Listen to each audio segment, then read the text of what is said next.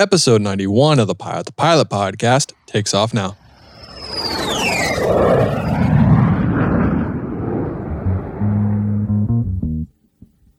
My name is Cheryl Cage, and I'm the founder of Cage Consulting, which is now Cage Marshall Consulting, and we do pilot interview prep.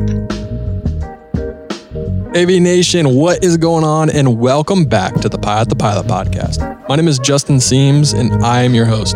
Now, this episode is specifically for the pilot that wants to land that major airline job or that regional airline job or just the job of their dreams. This episode is with Cheryl Cage from Cage Marshall Consulting, and they help pilots like you get ready for those interviews. Now, interview prep can be very daunting. It can be very hard, especially when you don't know what you're doing. You don't know how to prepare. You don't know what to expect. So why not spend the $700 or $500, whatever the price is, for this investment to get your career right, to get the job of your dreams? And think about this return on investment. You spend $700 now, that can turn into millions down the road.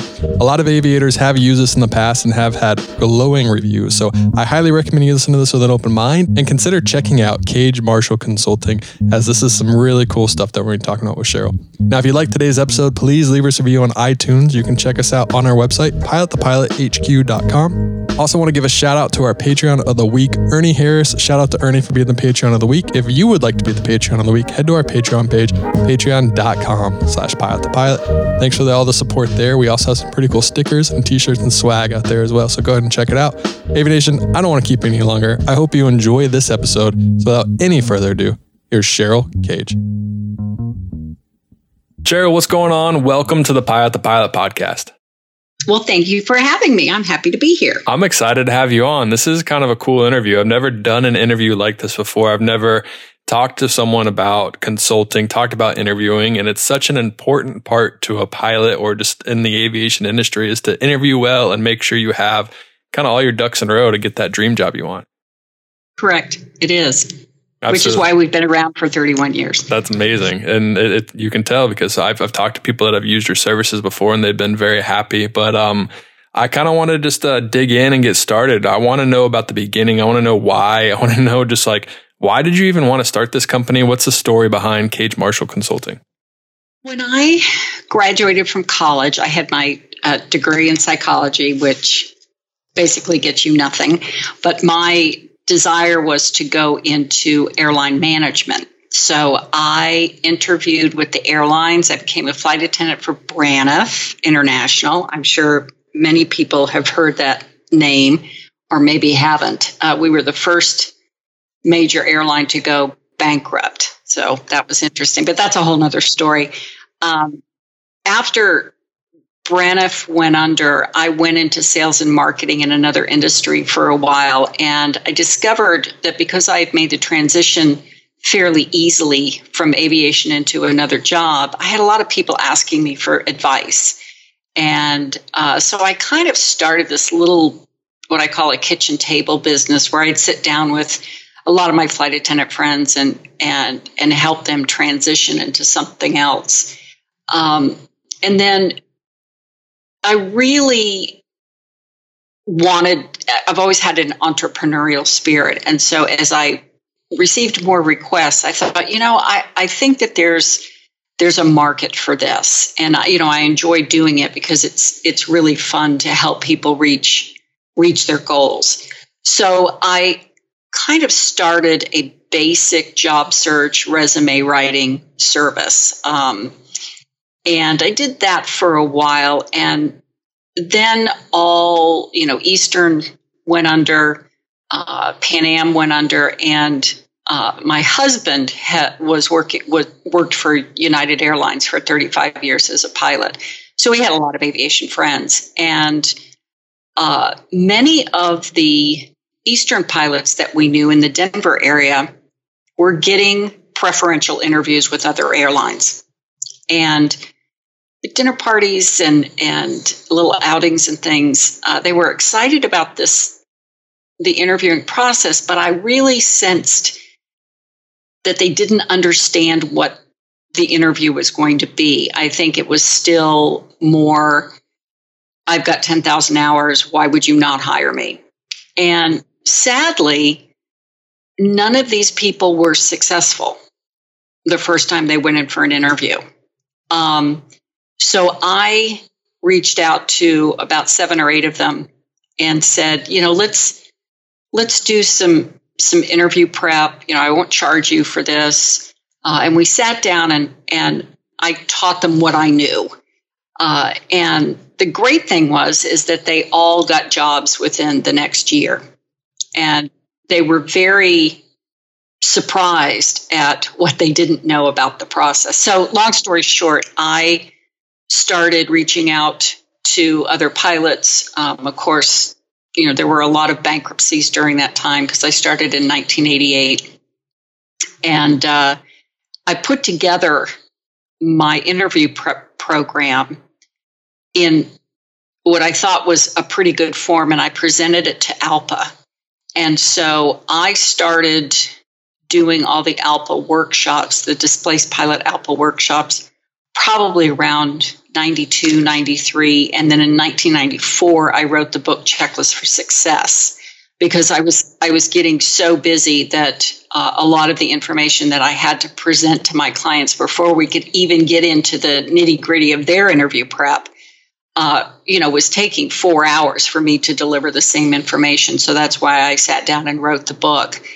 And that's really how it blossomed. I mean, I was fortunate enough to see a niche, enjoy that niche, and it's been 31 years. Yeah. So I got a question. Let's say Braniff Airlines is still operating today, never went out of business. You never were kind of faced with the crossroads of applying to new jobs, getting new jobs, and figuring out that you kind of had a skill in this. Do you think this would ever have come to, or do you think you would have stayed as a flight attendant the whole time? I would not have stayed as a flight attendant. No. No, I mean, it's an interesting job and it's a fun job, but it was not really something that I saw myself long term. Now, I think I might have I would have pursued the airline management part, and I definitely have seen myself in that capacity. But I have to say, I really like working for myself. I like the fact that if I make a mistake, it's all me. But if I'm successful, it's all me. All on you. All on me. Which is exactly. Terrifying and equally as gratifying when it goes well. Yeah. I am really, interestingly, a risk taker. I mean, not like jumping out of airplanes and stuff like that, but I'm okay with trying something new. And I think that that's why we've also adjusted so well to the changing industry. I mean, we were one of the first that did videos and DVDs. I started the small Cage Consulting Publishing part of the company where we did, I sat down and thought about the kinds of books that my pilot clients needed. This is where I hired Ron McElroy to do airline pilot interviews and the mental math for pilots, which is still selling very well today. Checklist for Success has been updated probably 5 or 6 times. It sells as well today as it did in 1994. And I think, again, the fact that I'm always looking kind of for the next adventure. We've been able to keep our services, our approach, the way we teach our clients really fresh and as stress-free as possible. Yeah, it's good because, I mean, like you kind of said earlier, everyone's kind of like, I have 10,000 hours. Why don't you hire me? And now there's so many kind of questions, formats, stuff that you have to do. And it can be a very stressful situation, especially since you don't know if you mess this up, if you'll get another opportunity. You get those emails, and then if you don't have everything they need at that right time, then you don't know when Delta, United, American, Southwest are going to check that, or you're going to go off on their radar again. So you need to be prepared for when you get that email. You need to be ready to go. Well, it's interesting too. When we look back at our client base, it's interesting to me how many incredibly successful people we've had who have come to do interview prep with us, people that you would think there's no reason in the world that they would need interview prep. And I mean, like several years ago, we did the whole Blue Angels squadron. We've done generals. We've done, chief pilots for larger regional carriers. We've done just a myriad of really successful people within aviation. But the interesting thing is that when you think about it, the reason they're so successful is because they prepare. And so they're not assuming that they know how to interview, and they go out and they look for the knowledge. So it's I find that really interesting, and it's a point that I make when people say, well, I've listed all the questions and I kind of know what I want to say. I don't really need to do interview prep. And some people don't. I mean, but the point is that why wouldn't you? It's less stressful when you walk in there when you know what it is to expect. I mean, that's true in any kind of a situation, but especially when you're looking at a job that, could pay you millions of dollars over the course of your lifetime. Yeah, absolutely. And you kind of think of it, what is the current pricing for it? If you don't mind me asking this way, I can kind of get my point across what I wanted to say. Well, it's interesting that you asked me that because we're right in the middle of redoing our service format. As I said before, one of the reasons that I wrote Checklists for Success was because I couldn't physically deliver the basic information to my clients.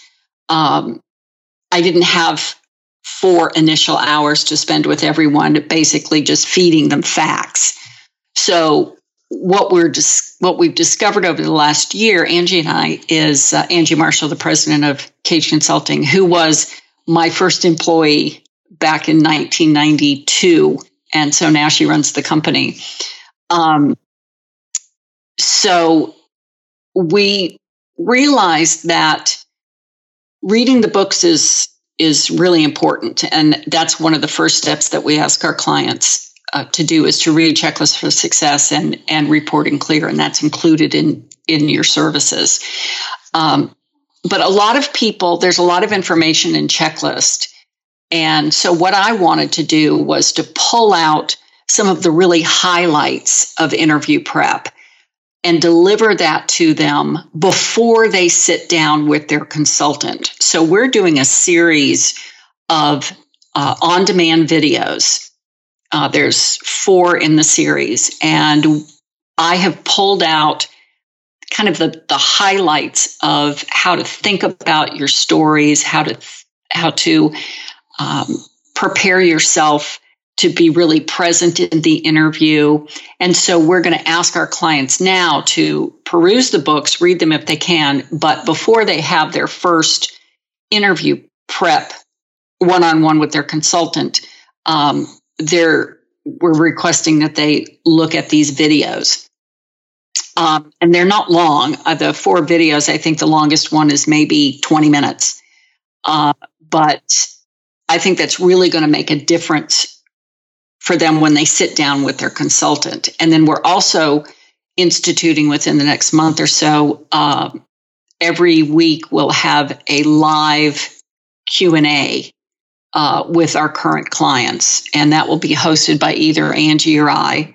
And then we're also doing, making available our kind of library of FAQs so that people can, if they wake up at 2:00 in the morning and they think, oh my gosh, what about this? There's going to be a little seed of an answer for them until they can talk to their consultant. So we're adding a lot of kind of extra stuff, but it's going to make the whole process a lot easier for our clients. And we are looking at the pricing structure right now. But as it stands, the way we do it now, it's around $700 for our interview prep package. That probably will be going up some, but it's such an investment. And the service that we provide is really personalized, calming, if you will. And again, it's so wonderful to go into a big day like an interview knowing that you're prepared. I mean, yeah, if you think about it, the initial $700 that you spend is an investment into your future, and it's an investment into the job of your dreams, especially when you're getting into major airlines and kind of the type of money that you can make with a major airline. When you look back on your career at age 65 when you're retiring and you see it was only $700 investment for you to feel prepared enough to get a job that will make you millions of dollars over your lifetime. You know, it's kind of like you kind of laugh about it in the future, but I mean, $700 is a lot of money to a lot of people. So, I mean, it's definitely worth it.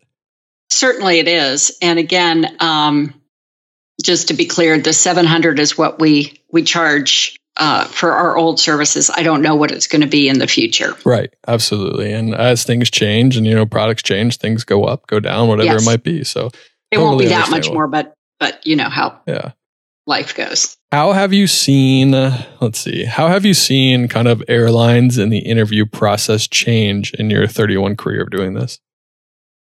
I really think that the biggest change came with the institution of cockpit resource management training.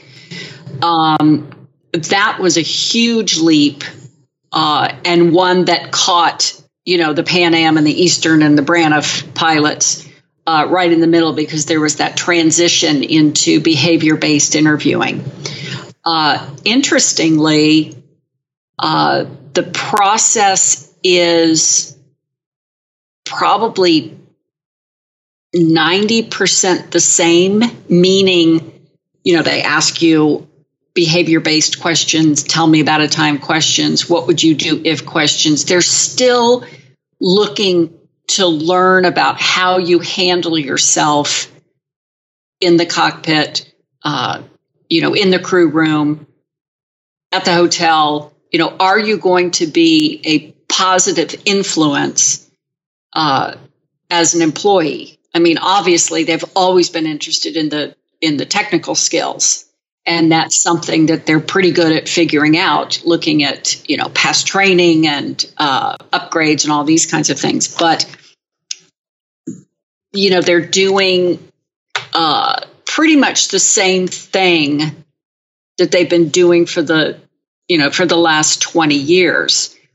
They certainly do a lot more, chair flying, if you will, scenarios, giving you a scenario and having you walk them through how you would handle that. But the kind of the philosophy behind it is still the same. You know, you can, and this might be a good story to explain this. When I first started, I had these two clients in one day. And I was looking at their paperwork, and one of the individuals, and this was a long time ago, so they were still asking about things like parking tickets and that kind of thing. One of my clients had 2 parking tickets, and that was like the biggest thing on his application. And then my other client had an FAA violation. And I started my day thinking, oh, well, you know, the parking ticket thing probably won't be a big deal. The FAA violation is going to be a bigger deal. And by the end of the day, after I'd met with them, I completely changed my opinion. The individual who had the FAA violation was so prepared to talk about what had happened. He provided all the paperwork. He concisely walked me through what happened, the mistake that he made. And he also talked at great length about, you know, what he learned from it, and kind of resolved it for me. You know, this is the letter that I received from the FAA, and, you know, the end. The other client, I think we talked for 15 minutes about how stupid it was that there was a no parking sign in the place that this guy parked. And I was like, man, I wouldn't want this guy as my employee, because if he can't see his mistakes, that means that he's making them over and over again. Yeah. So they're really looking for, that individual that has great technical skills, but also has a great kind of a personality skills, if you will. And that doesn't mean that everybody needs to be an extrovert and a great joke teller and that kind of thing. But they do have to be someone that others are comfortable being around, want to be around, want to work around, someone who sees little problems and takes care of them before they become big deals. And so, there's lots of different personality types that have those attributes.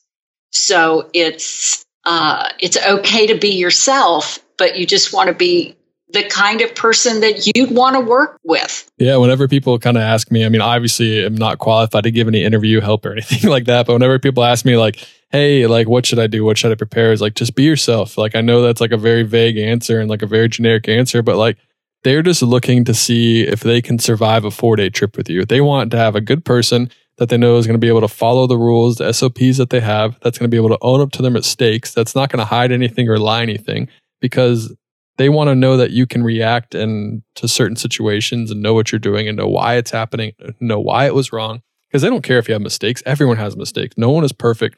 No one is really going to have that perfect record. If you do, they might not want you, because that might be a red flag that something's wrong, right? So they want to see that you can change. They want to see that you can identify your mistakes, and they just want you to own up to them, I'm guessing, just not lie about them and kind of disclose everything on that application. Well, and it's interesting because when someone says be yourself, it's amazing how many people don't know who they are. And this is one of the struggles with behavior-based interviewing. So if I were to say to someone, who wasn't prepared, tell me about a mistake you've made in the cockpit. Well, if I'm not prepared, what's the first thing that's going to pop into my mind? It's going to be the worst mistake I've ever made in the cockpit. And so what you're doing is you're giving your normal pattern of behavior as something really awful, when in fact, that worst mistake that you've ever made is not how you handle yourself on a daily basis. So one of the real guts of our program is the self-evaluation worksheet. And what I strive to do by developing this was to make people sit down and think about, how do I make decisions, and how have I gotten to the point where these are the steps that I use to make decisions now? How do I lead? How do I communicate with people so that, I don't blow little misunderstandings out of proportion? And these are the kinds of questions that we don't often sit and think about. And so if you sit down and you think about all the way from, high school to this morning, and you think about, gosh, what kind of successes have I had in decision making and leadership and being a part of a team? What mistakes have I made? And how have I improved? Then when you get into the interview and they say, tell me about a conflict you had with a captain, because you've done your self-evaluation and you've gone back and you've thought about all the people that you've worked with, you're going to have a whole basket of stories that you're going to be able to tell the interviewer that's going to allow them to see you in action. So, for instance, instead of going in and they say, what would you do if you saw your captain having an argument with a passenger, or you can see an argument is developing? A lot of people say, well, I would handle it diplomatically. Well, honestly, I don't know what that means. But if you say, well, the first thing I do is I probably go up to the captain and put my my hand on his back and say, Captain, I need to chat with you about the flight, in order to pull him away from that situation. That proves diplomacy. So those are the kinds of things that just don't pop up into your mind. You have to think about them. You have to think about all those mistakes. And this is not difficult to do, but it's time consuming. So the biggest problem that we have is when people don't give themselves enough time to prepare for the interview. It's really hard to prepare for an interview in 2 days, because what we're going to do is we're going to show you where you need to improve. But what that does is it makes the person panic. So, I always say that the longer you have to think about your interview, the better you're going to get at interviewing. This is a skill that you can develop. And it's not like cramming for an exam. Oh my God, I've got to know these 10 answers. And if I don't, cram the night before, I'm not going to be able to remember them. No, this is really a thought process. If how you handle decisions and conflicts and all these kinds of things is not clear to you, it is not going to be clear to the interviewer. And if it's not clear to them, then they're going to be sitting there going, I'm just not comfortable making a positive decision on this. So that's why this process is so interesting. And again, it's not difficult, but it is time consuming. You brought up how you can't really prepare the way you should prepare in 2 days. Is there a specific amount of time that you recommend someone start the preparation? If it were me, the second I started thinking about how I was getting ready to interview, or maybe even if, I've been at a regional for a year and I maybe think I'm going to give myself another 6 months or a year and then I'm going to start applying, I'd start the interview prep. I'd read checklists. I'd read Reporting Clear, which helps you go back and do all of your background information, because you have to be an expert on yourself when you go in there. The second you hesitate or don't know about, did you fail a check right? Or why did you get this grade in college? Or why did you not upgrade here? Blah, blah, blah, blah. It just doesn't, you're not being your own best friend in the interview. So again, it takes some time. I would love it if all of our clients would have a minimum of, 3 months to prepare. A lot of our military pilots, start a year out, because they have a little bit more of a learning curve. Because if you've been in the military and you're making a transition into civilian, it's like a whole new world in a way. Yeah. So, and in fact, we are putting together with 3 retired military pilots a book about surviving your first year in civilian aviation, that's written specifically for retiring military. That's great. Yeah, I mean, the more information you can have about, because every pilot's different, right? Like, you come from military, you come from civilian, like everyone has a different story, and everyone has different strengths and different weaknesses. So the more information that you can have at your fingertips to prepare for an interview such like this, that's the better. So more information is just great. Absolutely. So obviously you mentioned something about regional pilots preparing for major airlines and stuff like that, or the next airline they want to go to. Do you would you say your typical clientele is applying for the Delta, United, American, Southwest jobs, or does it start as soon as the regional jobs? Yeah, we get a lot of people that are, coming off of long-term flight instructor jobs looking for regional or cargo, something like that. So it really is the flight instructor to a regional to majors, and military to majors, and sometimes to regionals. I mean, sometimes militaries, you have to go to regional depending on what the industry is like. Yeah, absolutely. Yeah. Let's see. What was I going to ask? I just had a question. I blanked. What would you say? Actually, I'll ask this one. We talked about tell me about a time questions. Have they always been a process for the airlines to ask these questions, or is there like a specific reason behind them having to tell me about a time questions? Yeah, I mean, it's really the reason that I developed the self-evaluation worksheet, because what they're asking, past performance denotes future performance. So if I can see how you handled yourself in the past, I'm going to have a comfort level with how you're going to handle yourself in the future. So that's why the tell me about a time questions need to be examples that show you in action. And I use an example that I had in my own career, even though it's not aviation, but I think it makes the point.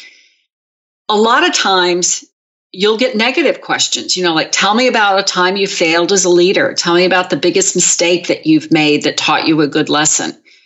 And in my situation, when I was a brand new business owner, I hired a woman to be our operations manager. So she was really the kind of front desk person, scheduling clients, that kind of thing. And she was fabulous. Clients loved her. It was really great. The problem is that she was also very, very sensitive. And so it was becoming an issue in the office with other employees. It was kind of like if I, as her boss, closed my office door, she would think I was mad at her. I mean, we've all known people like this. And I said to my newly business owner self, it's worth it to put up with that stuff because she's so good with the clients. This is embarrassing for me to say this, but about 18 months later, we had just a day where it blew up in my face. And, I didn't handle myself well. She started crying and quit. And she walked out of the office and I was like, oh my God, that was all my fault. I mean, I have hurt this woman's feelings. I feel terrible about this. And leaving her aside and how we patch things up, from that day forward, I realized that it was my responsibility to point out the elephant in the room. If I was going to own a business, if I was going to have employees that wanted to stay with my business, then I needed to lead in a positive and loving way, if you will. And so from that day on, if there's tension anywhere, I sit down, I have some coffee, we talk about it, and we come up with a solution. If I had done that with this woman, she'd probably still be working for me. Right. So for the tell me about a time in that situation, you would have answered that with you identify the problem and how you would have improved that situation in the past? Yes. Okay. So say if I asked you that same question, how would you have answered a tell me about a time with me phrasing that question to you about that situation? Pretty much the way I just delivered it to you. I set up the scenario. I was new. She was one of my first employees. She was great at her job, and so then I showed you the problem. And then I clearly described the mistake I made and then how I took the lessons and have improved. So one of the tips that people can do is that, and again, this is why it's so important to go back into the self-evaluation worksheet, because when you think about people that you've worked with, and that's a great way to come up with their stories, what captains have I worked with, flight instructors, students, you're going to remember situations that you had, and you're going to be able to place yourself back in that situation, almost visualizing it again. And then when you can visualize it, you can walk me through it in a chronological manner. A beginning, a middle, and an end. Where do you think people go wrong with the tell me about a time questions? Do they try to focus on the problem too much and not the solution? Or do they not have their facts straight and kind of stumble on the story? Yeah, they don't have their facts straight. They haven't done the correct preparation. A lot of people get into an interview and, they think, okay, I know what I'm going to say for this. And then they get in and they go, let's look back at the question that tell me about a time when you failed as a leader, and say I'm going to tell you this story about my employee. A lot of people would say, oh, I did a terrible thing and I feel really bad about it, but man, I learned a lot. I'm like, what are you talking about? So that's why you have to do that beginning, middle, and an end. You start at the beginning. I equate it to, when you're angry with someone and you're thinking, I'm going to talk to that person. And in your mind, you think about what you're going to say, but you don't really practice it. You just kind of know what you want to say. And then you get in front of that person and you open your mouth and it comes out all wrong. Yeah. That's kind of the same thing that happens in an interview. And that's why it's so powerful to sit down with someone that you don't know and that doesn't know you and do a mock interview. Right. Agreed. Do you think, obviously, I'm not saying that like people do this quite often or whatever, but is it easy for an airline or the person interviewing to tell when you're fibbing or lying about something? Because maybe they're that is? Okay. What? It absolutely is, because number one, aviation is an incredibly small world. You got that right. And one of the things that I tell my clients all the time is that I know you're going to talk to people.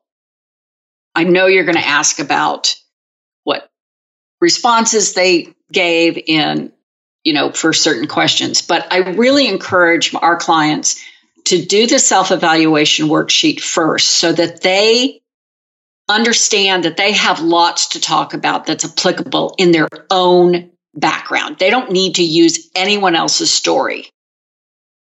And a lot of times people will go, oh yeah, my friend told me about this. That kind of happened to me. And if you didn't, it's, what's that saying? It's really confusing to tell lies because you have to keep everything straight. It's the same thing with your stories. If it didn't happen to you, how the heck? Yeah. You start saying random stuff like that doesn't make sense. Yeah. Yeah, that's really funny. Wait, that's not what happened. Wait a minute. What did happen? That's funny. Yeah. Would you say that's one of the biggest reasons for not doing well in an interview is not knowing kind of what we talked about earlier is who you are and how to answer these questions and how to prepare? Or is there more of a specific thing that people just go in and they always stumble on that one question, or maybe their technical ability isn't to where it needs to be? Well, I always tell clients that we need to put the technical and the HR completely separately, because I can help you, be your very best self in the HR part of the interview. But if you don't have the technical skills, you're not going to get hired. So we put that kind of aside. But again, this is a skill you can learn. You can learn how to talk about yourself. You can learn to deliver a response in a concise manner. You can learn all this. And, interviewers, if you're getting a call for an interview to be an airline pilot, whether it's a regional or a major, they want to hire you. They see something in you that is pleasing to them. So they're not going to waste their time interviewing people that don't have what they believe it takes. So you can stumble, you can mess up your stories. You can, make a mistake. But if you accept that and you recover well, they're going to give you the benefit of the doubt. Where they will not give you the benefit of the doubt, and this happens a lot, is that when people sit down to do their applications, they don't take the time to do them correctly. And one of the mistakes that people make is that they'll pull out their Delta, their Southwest, their United application, and they'll do them all at the same time. Well, you're going to get confused. And you're going to do the flight time wrong. You're going to read directions for American and then, go fill out the United one and do the flight time wrong. I mean, you really have to do your homework. And if you don't do your homework, you're going to get an F.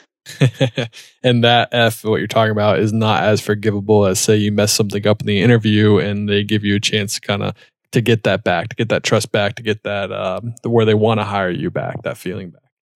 Well, yeah, I mean, it's I guess the point I'm trying to make is that if you go in there and you stumble on a couple of questions, but you're not going to lose a job just based on that. You're going to lose a job if your application's wrong, if you go in there and you can't come up with any answers. If you go in there and every question they ask you, tell me about a mistake you've made, tell me about a time when someone critiqued you. And if you can't come up with responses or situations where you had that experience, because we've all had it, they're going to be like, what? Well, you're not being truthful with us. When they ask us, tell me about a time questions, do they want every answer to be related to aviation, or can it be any kind of experience you've had in your life? So say if you're an athlete and you had a story from your time as being an athlete, or maybe a previous job that wasn't in aviation, or do they just want strictly aviation answers? You have to listen to the question. But I would say that 90% of the time, I want you to 100% of the time, for every question, I'd like you to go in with an aviation example in your back pocket. But you absolutely, if you do volunteer work and they say, tell me about a time that, you really were a part of a team and you helped this team reach a goal. Well, if you did volunteer work, then go there. But the point is, the major point is that you want them to see you in action in the job that they're hiring you for. So, and that involves not only sitting in the cockpit, but being in the galley, being in the cabin, being in the crew lounge, being at the hotel. Those are all kinds of applicable examples of you being a pilot. Yeah, no, I agree. I mean, obviously it's good to show them that in my mind, it's good to show them that you can do things outside of aviation too. So if you can have a good consistency, and if you can add maybe one or two stories outside aviation to show that you're involved, or to further their opinion of you and know that you're more than a pilot and that you can offer a lot.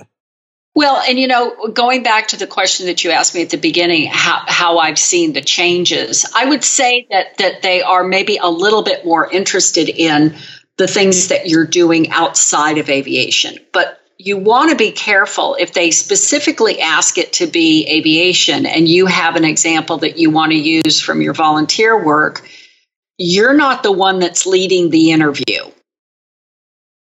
So you need to give them what they're asking for. There's a reason that they're asking for that. So first is to understand the question and understand the type of answer that they want. Don't just come in thinking that you can just say, like you said, you have to understand what they're asking. If you give an answer to a question that they're an answer that they don't want, and you don't answer the question, then kind of leaves them with a bad taste in their mouth.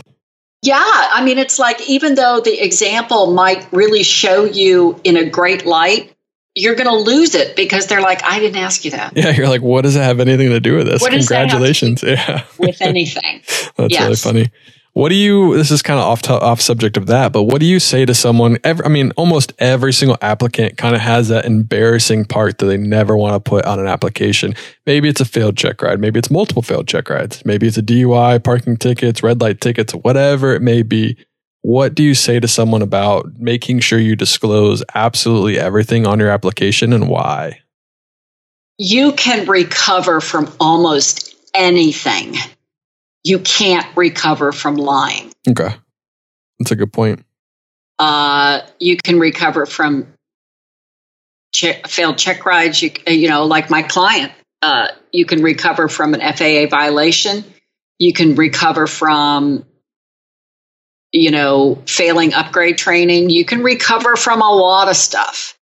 You cannot recover from lying, period. I would agree. 100% agree. So yeah. So even though it might be hard, it's very important to disclose everything you absolutely know about yourself on that application, because I'm guessing eventually when they do their homework, they're more than likely going to find out the truth. I honestly cannot think, never say never, but I honestly can't think of any client that had something really awful in their background that wasn't uncovered. And, I tell a lot of my clients that story about the 2 parking ticket guy and the FAA violation guy. And it seems to comfort them. What do you say to the pilot that we kind of talked about, maybe that perfect pilot that's 23 years old, has 10,000 hours and flew a 767, has everything that the airline wants? What do you say to him when he is reading about this or listening to this podcast? He's like, I don't need that. That's for pilots that have had mistakes or don't know what to interview. How do you kind of go after that clientele? How do you convince them or even just tell them, hey, this is a good product for you as well? Well, it's interesting. Number one, someone who would actually think that is going to have to fail once, and then they'll come back for interview prep.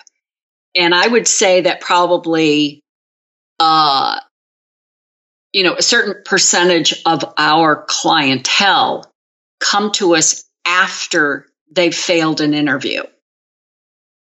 And it's pretty easy to figure out why they failed if they're honest with us when we do the critique, when they tell us about their interview. But I would say also that 90 to 95% of those people go on to get a job.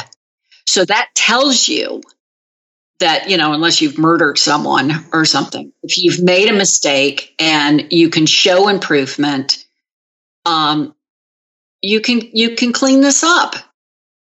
That's good. Yeah. It's really wonderful to meet someone who's incredibly successful, but also understands that they're human. Someone who's 23 and has a great background who says, oh, I don't need this. Well, they just need to learn to grow up a little bit. And maybe that's what they need to learn from you guys. Yeah. Exactly. Yeah, it's time to put the big boy pants on or big girl pants on, right? Yeah. Or girl. Yeah. Oh, especially big girl pants on. Yeah. Got to. Right. It's important. And I think everyone kind of goes through that in their aviation career, whether you're a guy or a girl. You kind of think you're on top of the world, and then something is going to happen to humble you, and you need to learn how to combat that. You need to learn how to handle that adversity, and that story is what's going to make that airline probably want you more, because you've been faced with adversity and you've come through and you've done well, and you were able to become a better person, better pilot, better friend, better spouse, better whatever it is, and that's what they want to know. It's true. I had an experience when I first started this company. The first time that I did a couple of small seminars for ALPA, maybe 5 or 10 people in there. But then one day an airline went under and they had me come to Chicago to do a 2-hour presentation for 400 pilots. And I had never, ever done anything like that before. And I don't know what made me think that I wouldn't do something like that, because I had this ALPA contract. I got up there and I just bombed. And to make it worse, they videotaped me. You're like, great. I was like, oh my God. I mean, that flight home was so awful. I'm like, I will never, ever be able, they're going to fire me. Long story short, because my information was so good and organized, they gave me another chance. But honestly, I had to sit and watch that tape. It was the most painful thing I've ever done. But if I hadn't done that, stumbled and failed and went, this is not going to stop me, then I wouldn't be here 31 years later. So, adversity and failure is part of the whole process. But if you can say, okay, I failed, what do I do to fix it? And you reach out and you get the help that you need, 99% of the time you're going to be successful. Yeah, I agree. Here's a question. I don't know if you know off the top of your head. Maybe you can give me kind of a guesstimate, but is there a percentage of the amount of people who go through Cage Marshall Consulting that actually get the job? Or is it kind of, I don't know if it's 100%, 90%. I know it's all dependent on who that person is. I know you don't guarantee that they get hired, but this is just to help them get hired. But do you have that off the top of your head, what that might be? Well, the statistic that we give is the one where the percentage of people who come to us after they've failed an interview is about 95%. But I will tell you that we have a very high success rate. I'd have to ask Angie what that is. The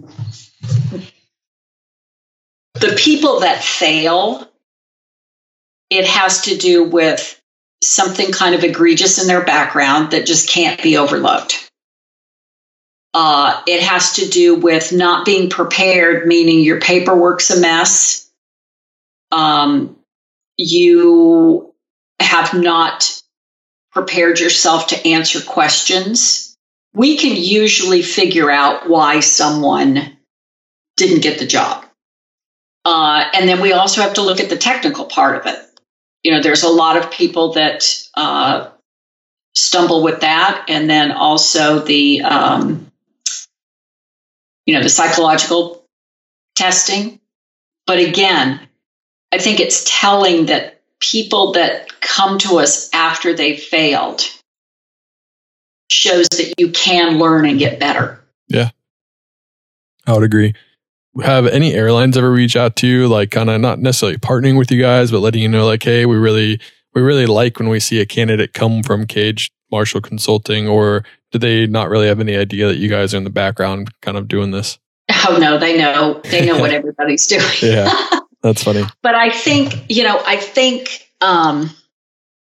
one of the interesting things is that years ago, when we'd probably been in business for 10, 15 years or so, we had a major airline come to us and ask us to do all their background checks. So we did that for probably, we did the contact for a year, and it was just not what we wanted to do. But I felt really good about the fact that they trusted us enough to come and ask us to be a part of their kind of interview team, if you will. I used to also do a lot of training for airlines, smaller airlines, on how to interview. I would train their interviewers. But yes, we get lots and lots of recommendations from interviewers at different airlines. It's interesting, a lot of people think that this is an easy way to, make money on the side. I'll start doing interview prep because I'm a pilot, or because, I used to interview pilots or something like that. And I've just seen so many people come and go over 31 years. And, we just keep our head down and do our work and continue to improve. Competition only makes us stronger. And I understand the responsibility of helping someone prepare for a job. This is not something that any of us take lightly or get irritated or are like, oh, forget it. I'm not going to, I've had it with this guy or this gal or whatever. No, this is really important stuff. And having gone through the bankruptcy of Braniff, having gone through, and you're probably too young to understand this, but the strike that the United pilots went on in 1985 to fight against the B scale. seeing so many of our friends with Continental, with Eastern, with Pan Am, and the struggles that they went through when they lost their jobs makes me really understand how important this is. And it's not just in aviation, it's in any career field, but this just happens to be my field. And I feel really good about the people that we've helped get back on their feet through our work.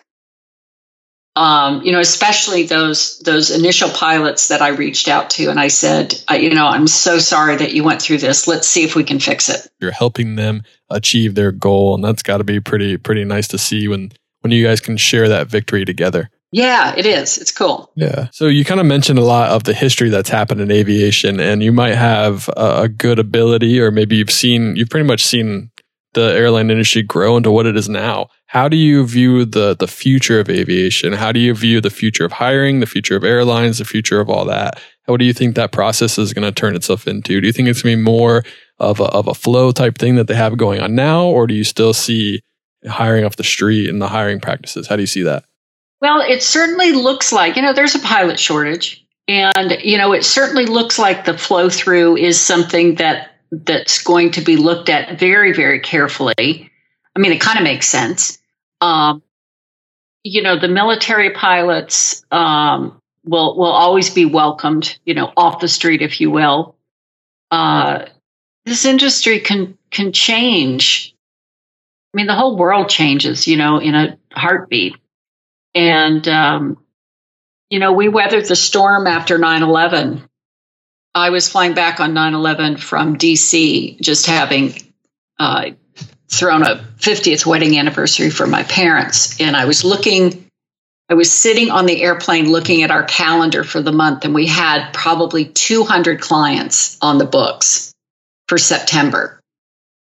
And we all know what happened. And we went from 200 clients to 0 clients, and everything stopped. And, we weathered the storm.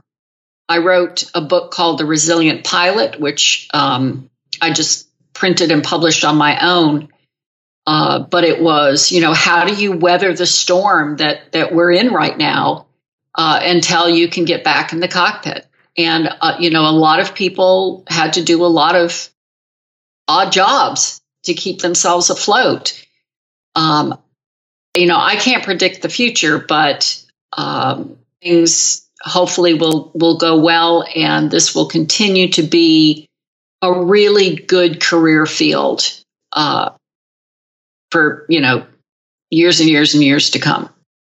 Well, I think we've had a pretty extensive conversation. I would ask people to come to our website, which is cageconsulting.com. And within probably by the end of January, we will have our new format up. And again, this is a new format of how we present the information. We're not changing any of the information. So if people have appointments with us now, they're getting the same process. But I do think that this is going to be an interesting kind of change, and I hope people will take some time. We're going to have a little marketing video there that shows me kind of walking people through what the process is. So we're going to have a lot of interesting changes over the next year. AV Nation, that is a wrap of episode 91 of the Pilot the Pilot podcast. Like I said earlier, leave us a review on iTunes. Check us out on Patreon, patreon.com/Pilot the Pilot. Special shout out to Ernie Harris, Patreon of the week. Thank you, man. I appreciate all the support. And also go to our website, pilotthepilothq@gmail.com. If you would like to be on the podcast, or someone that should be on the podcast, email me, pilotthepilothq@gmail.com, and we will try to get it scheduled, try to get it figured out. We have some exciting podcasts coming up in the future, and 2020 is starting off great. AV Nation, I hope you enjoyed this podcast, and as always, happy flying.